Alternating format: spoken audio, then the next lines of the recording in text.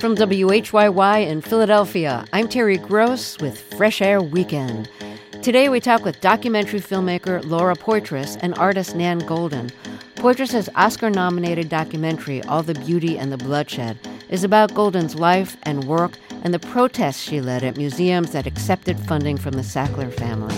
Their company, Purdue Pharma, manufactured and unscrupulously marketed OxyContin. Also, Brad Mehldau, one of the most acclaimed and influential jazz pianists of his generation, joins us at the piano for music and conversation. Mehldau has often covered Beatles songs, but his new album is all about the Beatles. It's called Your Mother Should Know. Brad Mehldau plays the Beatles. And Maureen Corrigan reviews Up with the Sun, Thomas Mallon's new historical novel about showbiz strivers in New York and Hollywood. That's coming up on Fresh Air Weekend. This is Fresh Air Weekend. I'm Terry Gross. When my guest Nan Goldin started taking her photographs to galleries back in the late 1970s, the photos were considered too transgressive, too raw, too weird. But they were photos of her friends, people who were considered social outcasts, like drag queens and other queer people, and people in the underground art and music scene. She took pictures of them at parties, at home, alone in bed, or having sex. She captured intimacy and despair. Over time, her work was acknowledged as groundbreaking and was added to the permanent collections of major museums, including the Guggenheim and the Metropolitan Museum of Art. Those were some of the museums she targeted when she led a campaign to get art institutions to take down the Sackler family name and stop accepting their money. The Sacklers founded Purdue Pharma, the company infamous for manufacturing OxyContin and deceptively marketing it in ways that led to the opioid epidemic. The Sacklers made large philanthropic donations to many museums, often getting a wing or wings named after the family in return. To Goldin, it was a way of laundering blood money. She founded the group PAIN, an acronym for Prescription Addiction Intervention Now, which led anti-Sackler die-ins and other protests at museums.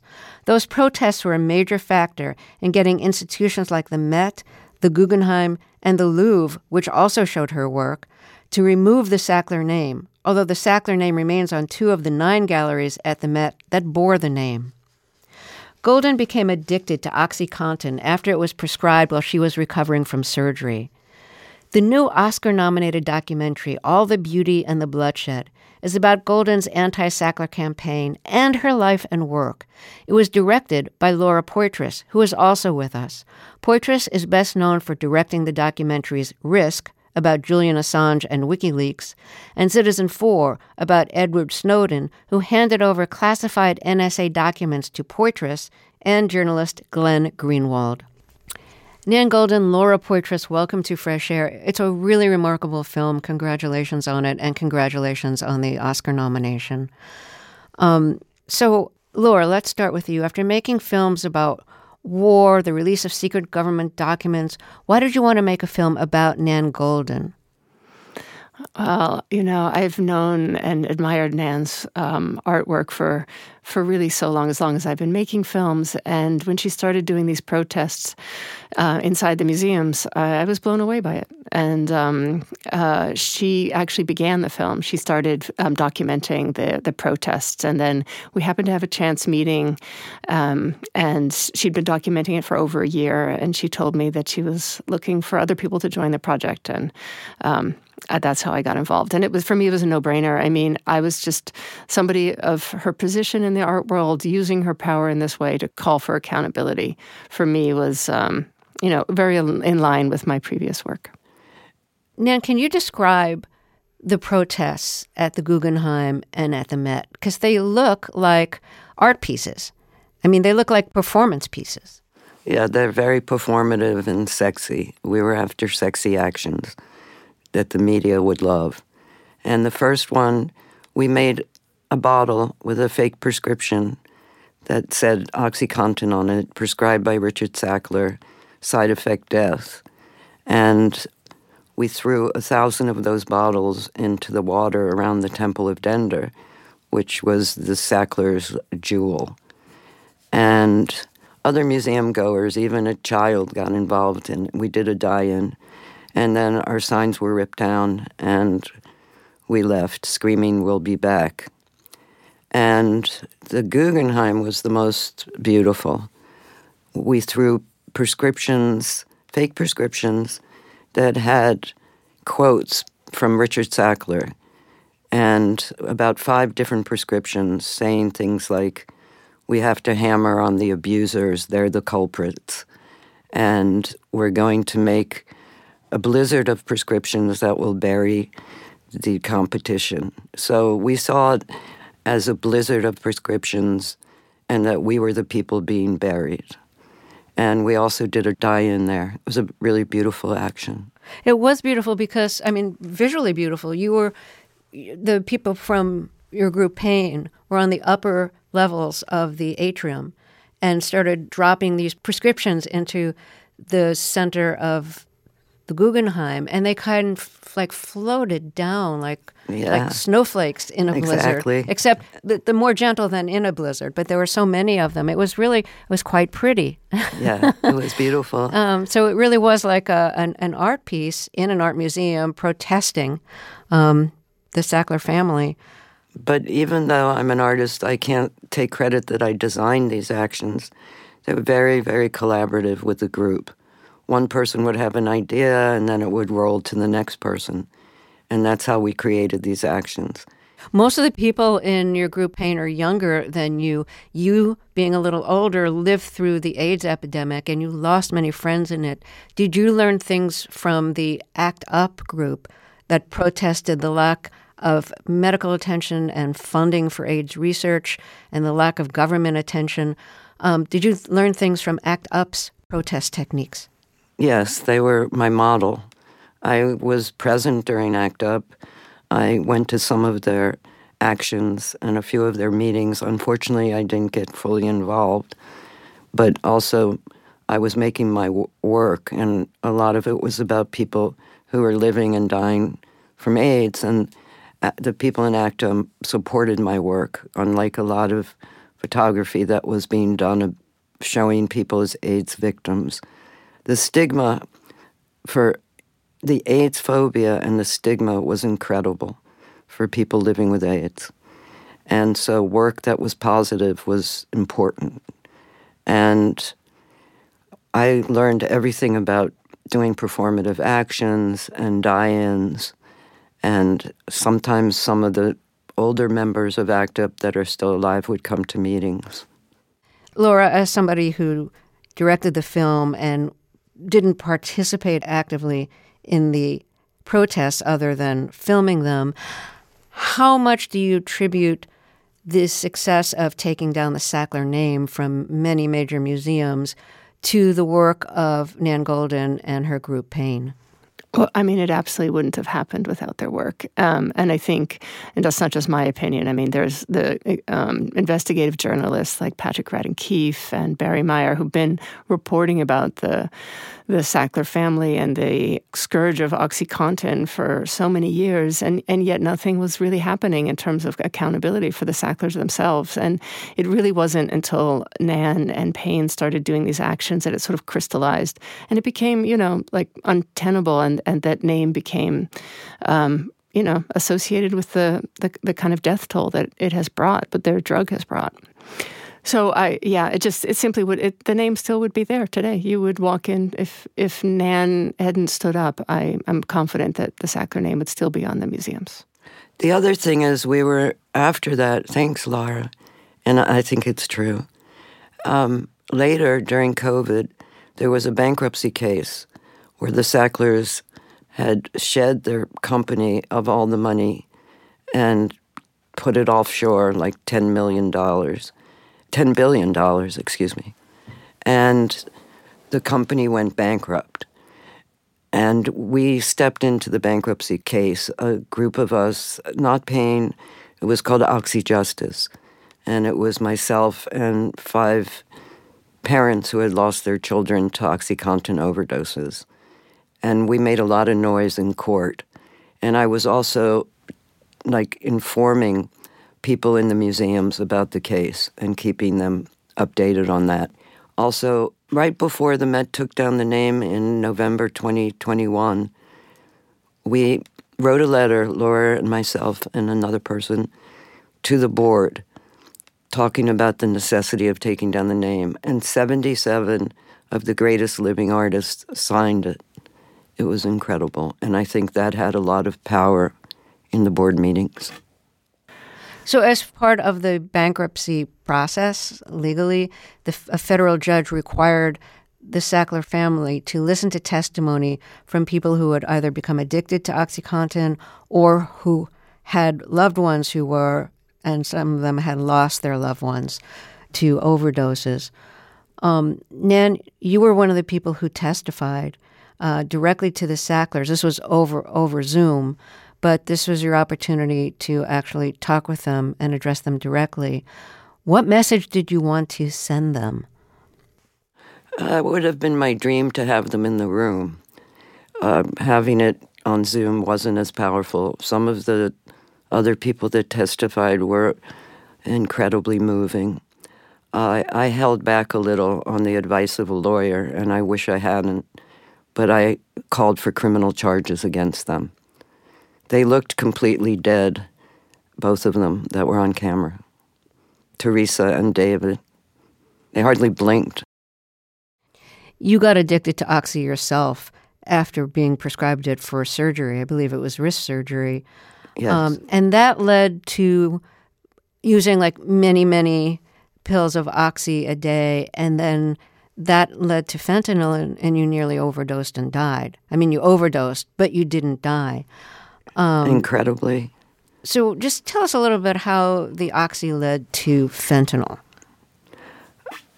Fentanyl is in all the drug supply now, and it's moving the needle on the overdose crisis to now there's about 1 million people who have died in America from overdose since 1999. 1 million people. I got addicted very quickly to Oxy after it was prescribed, and I upped my dose very quickly, and it took over my life. I became completely isolated. And at the end, I couldn't get Oxy, and somebody sold me something that I thought was heroin, and it was fentanyl. But fentanyl is in all the drugs now. My guests are artist Nan Goldin, whose life, work, and protests are the subjects of the new Oscar-nominated documentary All the Beauty and the Bloodshed. Also with us is the film's director, Laura Poitras. We'll hear more of the conversation after a break. I'm Terry Gross, and this is Fresh Air Weekend. Let's get back to my interview with artist Nan Goldin, whose photographs are in museums around the world, and Laura Poitras, director of a new Oscar-nominated documentary about Goldin called All the Beauty and the Bloodshed. Goldin and Poitras are also producers of the film. It's about Goldin's life and work and her campaign to get museums and galleries to remove the Sackler name from their walls. That name was on the walls in acknowledgement of the family's major financial donations. The Sackler family owned Purdue Pharma, which manufactured OxyContin and marketed it with deceptive practices that helped lead to the opioid epidemic. Goldin is one of the many people who became addicted to the drug after having it prescribed for pain following surgery. Laura, directing this movie, this very powerful movie about Nan's life, how would you describe what made Nan's photos groundbreaking? Oh, wow. I mean, where to even start? I mean, I think the practice, the way that she worked, she documents her life, the people that she's deeply involved with, and there's a sort of relationship that actually you can see and you can feel in the images, representing, I mean, Nan and I would have these conversations, I would use the word that people were sort of resisting mainstream American. She was like, no, we just didn't care. Like, normative society was not interesting to us. I think the representation of queer identity, queer sexuality, it was just all groundbreaking. The way in which she redefined, I think, storytelling with images, both within the frame. There's just the sense of mise en scène, the lighting, the sense of characters. You want to know people, you want to be there. And then with the slideshows, how she juxtaposed the images with the music and her editing. It's all so cinematic. What's also so amazing about Nan's work is that different people relate to it differently, depending on what they bring to it. Some people will, talk about like how it looks at the difficulty of, relationships and gender. So many ways in which it's been groundbreaking for people. And, people come up to me and say, Nan helped me come out. They looked at her photographs and it made them feel okay to say that they're queer. Nan, how would you describe how your photos were different from the other photography shows of the time and what made your work groundbreaking? I think the wrong things are kept secret. So the fact that I put out my work, it was not accepted as art at the beginning because it was so personal. And I came up in a time of black and white vertical photographs about light. And then there was the period in the 80s when people were using appropriated images. So my work didn't really fit in anywhere. And like Laura said, it's the way people respond to the work is very important to me. I show myself battered, and in different countries, women have come up to me and said, I couldn't show myself, I couldn't talk about it until I saw these images. And that's what the work is really about. That's really my motive in showing the work. Well, let me pick it up from there. There's two pretty famous photos of you recovering from being battered. One of them is a photograph, a self-portrait of you with one eye with a thick bandage over it. And the other is a little later in your healing when you have two black eyes. So why did you want to photograph your own healing, your own wounds and your own healing? So that I wouldn't go back to him. It's that simple.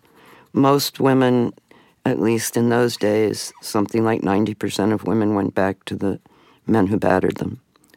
And it was very important to me to have a record of what really happened. And that's been sort of the motivating force of my whole life, my work, is to make records that nobody could re-edit or deny. And that was the same with this work.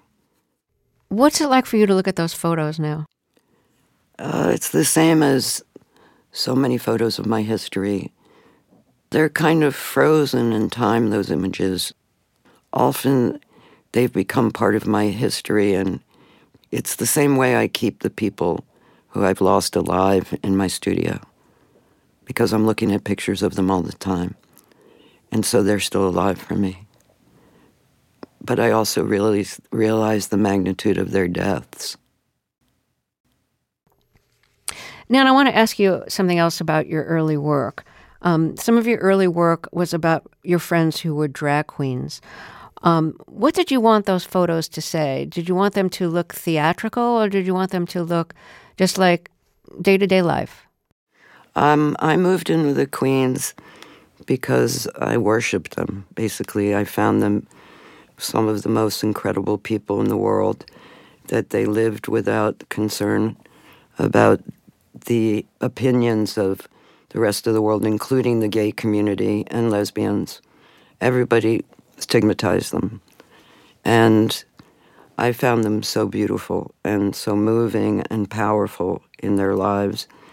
And it was really the first body of work I did. I was photographing them because I wanted to put them on the cover of Vogue. They wanted to be they were my supermodels, and I wanted them to be supermodels in the world. And I took pictures every day and took them to a drugstore and brought back snapshots and collected piles of snapshots, which sometimes they ripped them up if they didn't like them. Did you take it personally if they ripped it up? No, that was their right. And generally, I've tried to maintain that right to all the people I photograph over 50 years. Not always, but I try to. The right to take their work out. Nan, during the period you were taking photos for what became the Ballad of Sexual Dependency, your slideshow, you spent a few months working as a dancer at a bar in New Jersey, and you were in New Jersey instead of New York. In New York, you would have had to be bottomless, and in Jersey, you only had to be topless, if I have that right. And then after that, you ended up working at a bar in Manhattan that was run by a woman who was trying to help former sex workers get out of the business. And you became a bartender there. What was it like being the bartender there? What was the clientele like, and what did you have to deal with? It was run by an incredible woman who was also very political. And she hired both women that had been in the sex trade and eventually women from downtown, artists. And the first couple of years I worked there, I worked at night, and then I went to an after hours that her partner owned. So I would work from about 8 at night till 8 in the morning, and I loved it.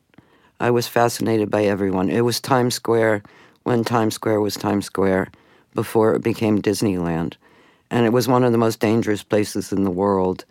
And there were gang members, there were artists, there were mostly working class people who worked around the bar. People came from New York Review of Books because she cooked amazing lunches, and it was really the only place you could eat in Times Square at that time. So it was a real community, and that was the first few years. And then I met Brian there, and after I got battered, I was scared to be around men in that way.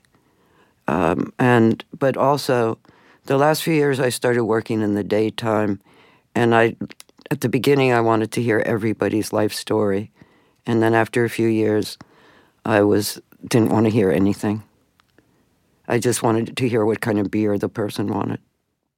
Can you talk a little bit about the fear of men you developed after being battered? I was afraid to be around a group of men, a crowd of men. They felt very large and dangerous to me, whether or not they were. It was just a sense of self in the world had become damaged, and the world was risky. Did you bring your camera to the bar? Sometimes, not so much. There's pictures from the bar. I'm curious, like what you wanted from the bar and what... The bar became my life, mm-hmm. And it was partially because I thought the downtown art world, I wanted to get away from the downtown art world. It was the beginning of people starting to go to galleries. It was 1980 to 85, and I felt critical of the downtown art world, and I thought that Times Square was real life because it wasn't classist, and there were people who were really struggling to survive, and I admired that greatly, and I liked the community. I want to thank you for talking with us. Nan Goldin, Laura Poitras, thank you, and good luck at the Oscars. Thanks so much. Thank you. Nan Goldin's life, art, and protests against the Sackler family are the subjects of the new Oscar-nominated documentary, All the Beauty and the Bloodshed. Laura Poitras directed the film. Poitras and Goldin are also producers of the film.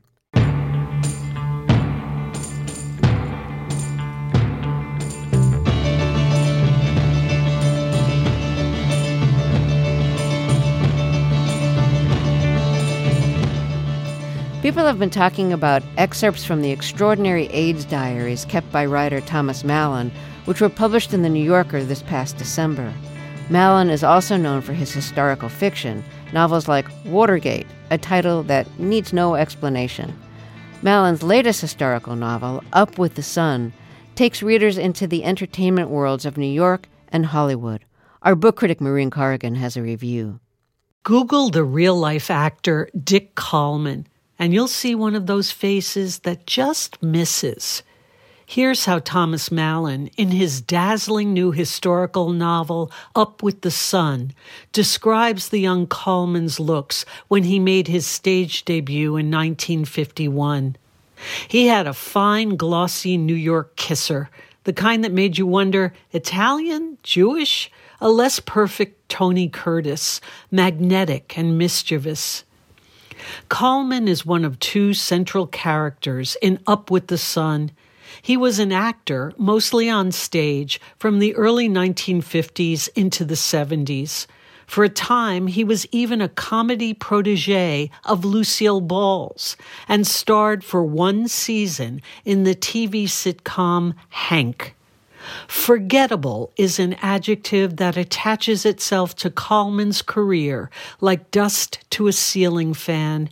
But his violent death in 1980 propelled him into a different kind of fame. Kallman was shot and killed, along with his male lover, by 3 robbers in his Manhattan townhouse. That townhouse doubled as a showroom for his antiques business, which he called Possessions of Prominence. For Mallon, that preposterously bloated name reveals something essentially off-putting about Kallman's personality. As Mallon imagines him, Kallman is just too much, too aggressively ingratiating with casting directors and powerful stars like Lucille Ball. Up with the Sun is a novel about showbiz strivers and a certain slice of gay life in mid to late 20th century America. Mallon's other main character here is his sometime narrator, a wry and sweet gay man named Matt Leonetto, who's a musical accompanist on several of the shows Kallman appears in. In Mallon's imagining, Matt visits Kallman on the evening of his death. Curiously, the stingy Kallman gives Matt a piece of costume jewelry, which turns out to be, in Alfred Hitchcock's famous term, the MacGuffin that holds the secret to the motive for Kallman's murder. Throughout his writing career, Mallon has perfected the art of immersing readers in times past without making us feel like we're strolling through a simulacrum like Disneyland's Main Street USA. Unlike his anti-hero Dick Kallman, Mallon never lays it on too thick.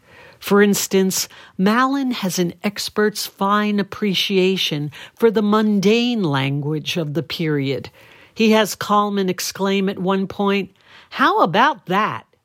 When was the last time you heard anyone utter that old phrase?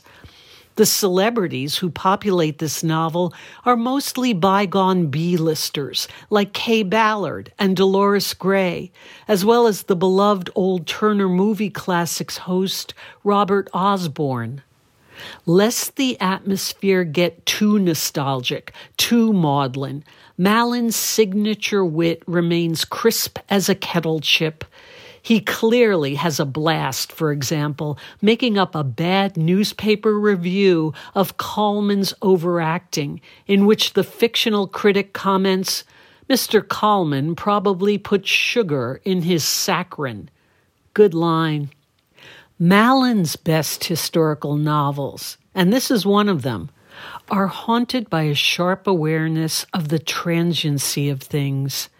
So it is that fame and the magic of even the greatest of performances, such as Judy Garland's 1961 comeback show at Carnegie Hall, are only momentary. Kallman is in the audience at that show, along with fading Hollywood stars and about 1,000 teary-eyed gay men. The also gay, but disdainfully dry-eyed Kallman thinks to himself that whatever was broken in these guys was reaching toward and sparking whatever was broken in her.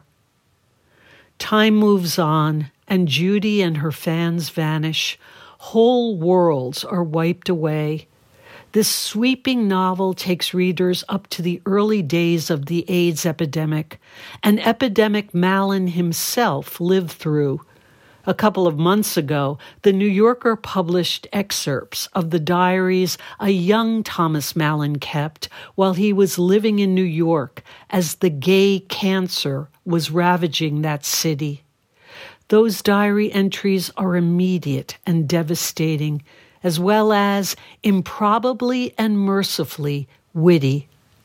As Up with the Sun nears its end, we readers realize AIDS is waiting in the wings, which makes the time we spend, even with the entertaining yet obnoxious likes of Malin's Dick Kallman, all the more precious.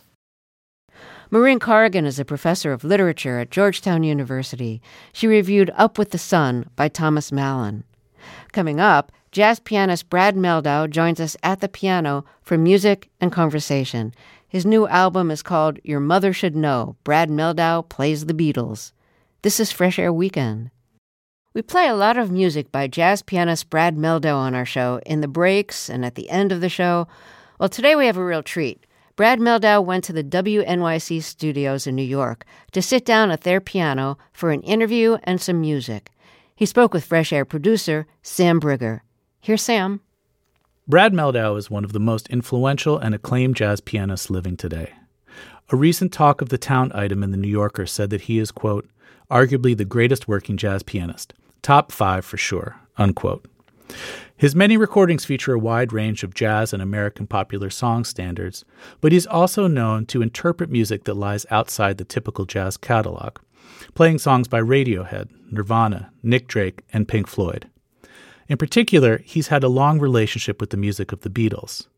Looking back at his dozens of albums, Beatles songs are peppered throughout, like Blackbird, Martha My Dear, She's Leaving Home, and others. But now for the first time, Mehldau has a record of all Beatles songs, well, except for maybe a David Bowie tune snuck in at the end.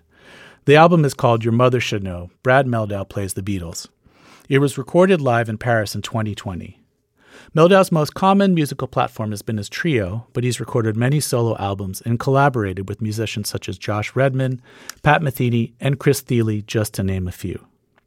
On his 2018 album called After Bach, he plays pieces from Bach's well-tempered clavier, as well as his own compositions inspired by them. He's very busy touring, so we were lucky to get some time with him while he was in New York, doing a week of gigs at the Village Vanguard, the historic jazz club. Mehldau also has a memoir coming out this March called Formation, Building a Personal Canon Part 1, which recounts a difficult childhood and his development as an artist. Well, Brad Mehldau, welcome to Fresh Air. Thanks for having me. So in 2018, you had done a concert of Bach for a concert hall in Paris, and they asked you to come back for 2020, but they wanted you to do just the Beatles songs. Were you enthusiastic about that idea? I was a little apprehensive at first, but I had a lot of time on my hands because it was just kind of right in the middle of the lockdown. So I thought, well, this would be something exciting to jump into. It was also interesting. What they did was they programmed a series of concerts with various artists, and they played the whole Beatles repertoire. So everybody picked different tunes. So somebody covered Revolution Number 9 somehow. I was always curious how that went. Yeah. You slightly favor Paul McCartney songs on this album, and I think Paul McCartney is known for writing very strong melodies. Do you think that's why you like those songs? I think very strong melodies, but kind of to make a weird comparison, what I get from Schubert is these simple melodies with this harmony under it. It's so beautiful. So I think of Paul also really as a very subtle harmonist, so yeah, definitely both of those things. Can you give an example of what you mean by his harmonies? Well, it's not on the record, but it always comes to mind, maybe because everybody knows it, but just what he does with Blackbird, which I've played a lot over the years. One thing he likes to do is what you call in classical music, maybe you'd call it a pedal point. It's something you find in Bach and Brahms a lot, where there's one note that goes through different chords, and it's the same note. And in this case, he's getting that from an open G string on the guitar, so you have this beautiful harmony that's moving around, but always with that G in the middle of it.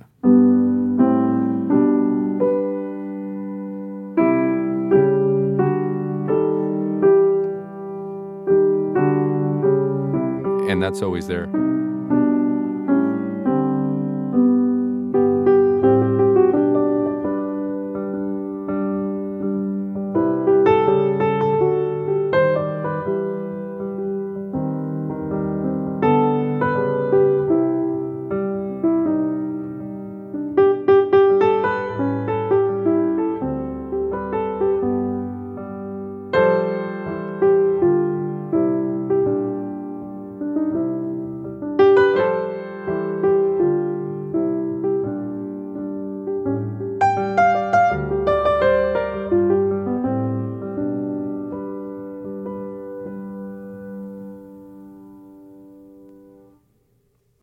So that note's like a home note that's throughout the piece? Yeah, and it's and it's grounding, and the way it relates to everything, it sort of ties it. It's also something in another that Thelonious Monk loved to do on something like Think of One, where the F is in everything. This is...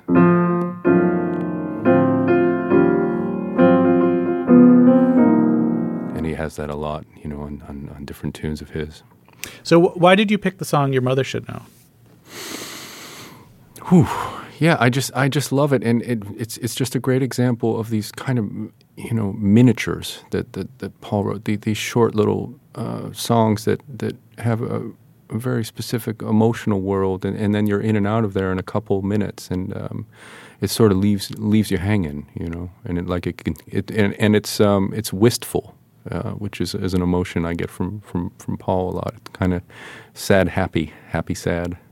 Well, would you play a little bit of it for us? Sure.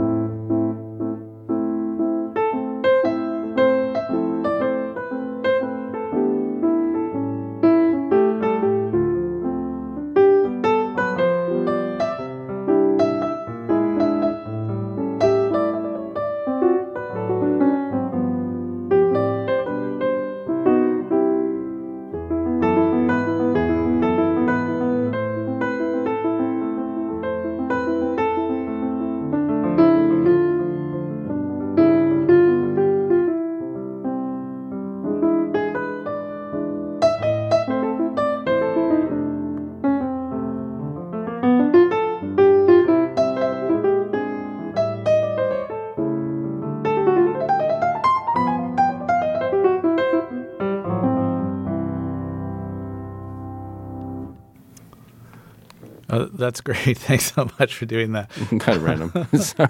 I tried to pack a lot in. Yeah. Well, that actually answers my next question. I was wondering how much of these are arranged that you would be playing the same all the time, but the way you just played that now was a lot different than the version on the album. Yeah. I did think about that a lot. And in the case of that one, I hewed quite closely to the arrangement as they had it. And one fun thing about this record was it was sort of an orchestrational challenge. There's so much complexity to their music in all these different instruments and things happening, and then trying to bring that all onto the piano was a fun challenge. And then some improvising in there, kind of short, but they're great chords, And then this very strange interlude. And then it's just over in it's so many elements there all at once in a couple minutes. A lot of Paul McCartney songs sound like they could be from a different era, and I think they harken back to like the music of his parents. Like his dad was a swing band leader, and you say this in a good way, but some of the Beatles songs sound frumpy to you. Right. Yeah, I use that sort of in an endearing way.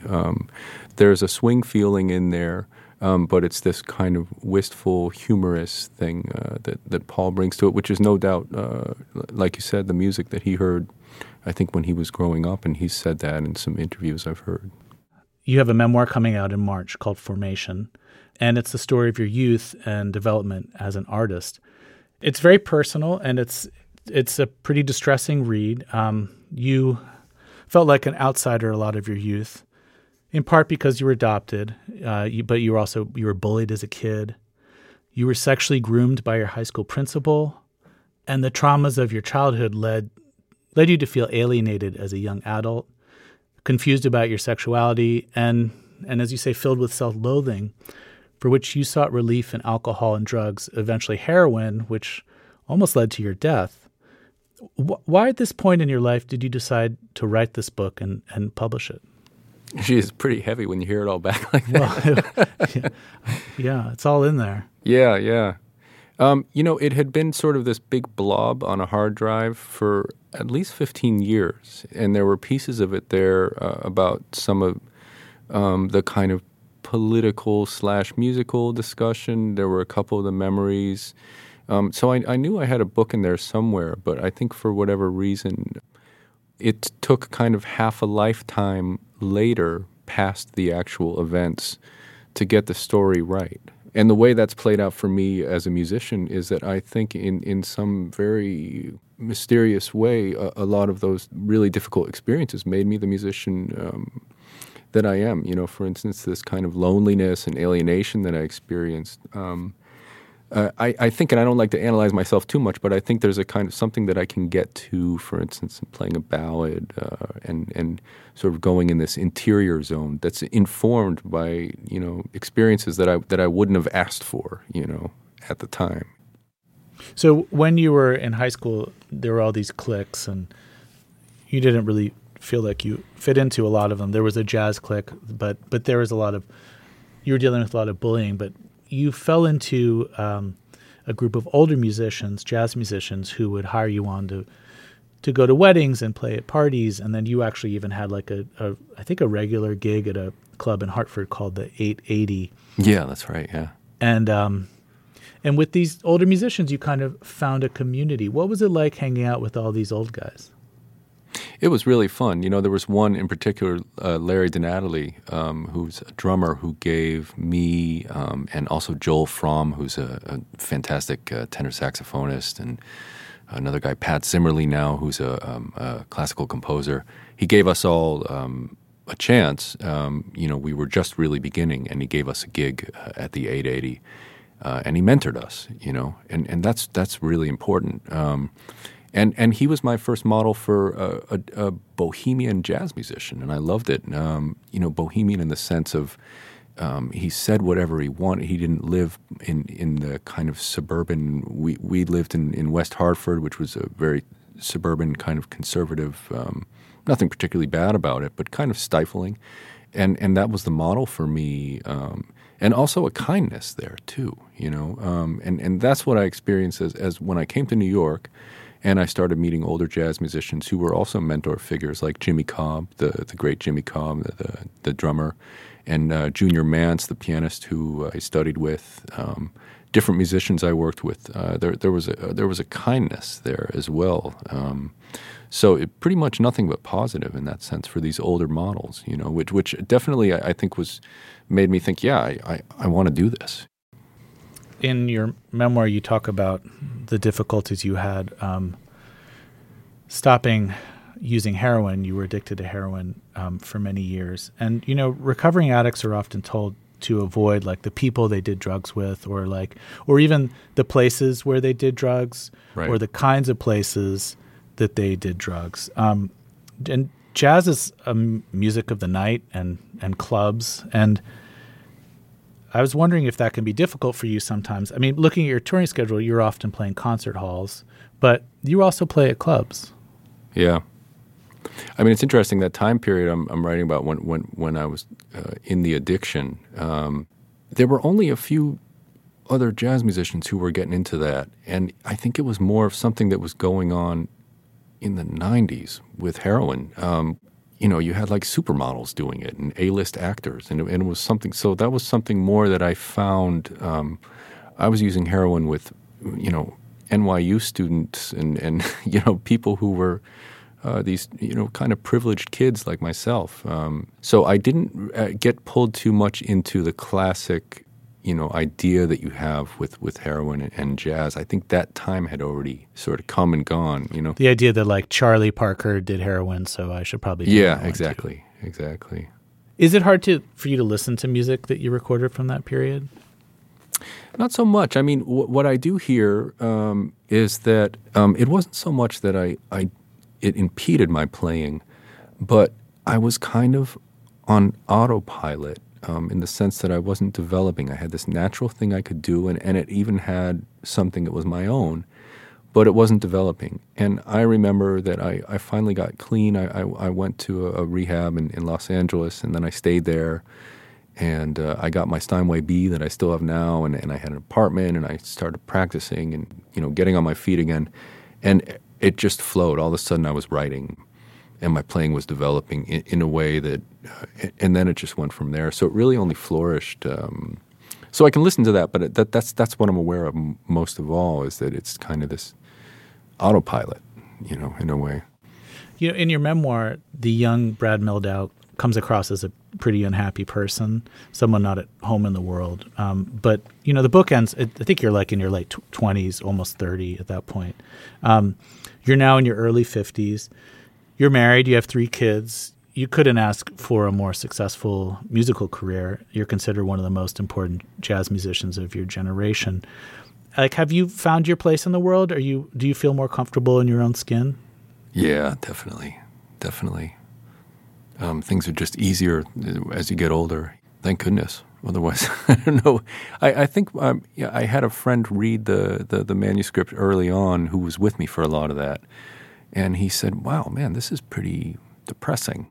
Because I remember we had a lot of good times too, and that certainly was the case too. So I tried to describe some of the ecstasy of hearing all this great music and some close friendships. But it's definitely a dark story there, and thank goodness things haven't been dark. I'm blessed now, really. Well, I'm happy to hear that. I was hoping that you would play a little bit of Golden Slumbers as we end this interview. This is another Paul McCartney song that you describe in your liner notes as an amen-inducing ballad. Why did you pick this song? It's that zone of Paul where these kind of cadences that are, it's like it has a church quality to it. Another Let It Be, Hey Jude, have that. And then you see on his first solo record, right after this one, Abbey Road, there's a tune, Maybe I'm Amazed. That's just a great one. That's the same kind of amen thing.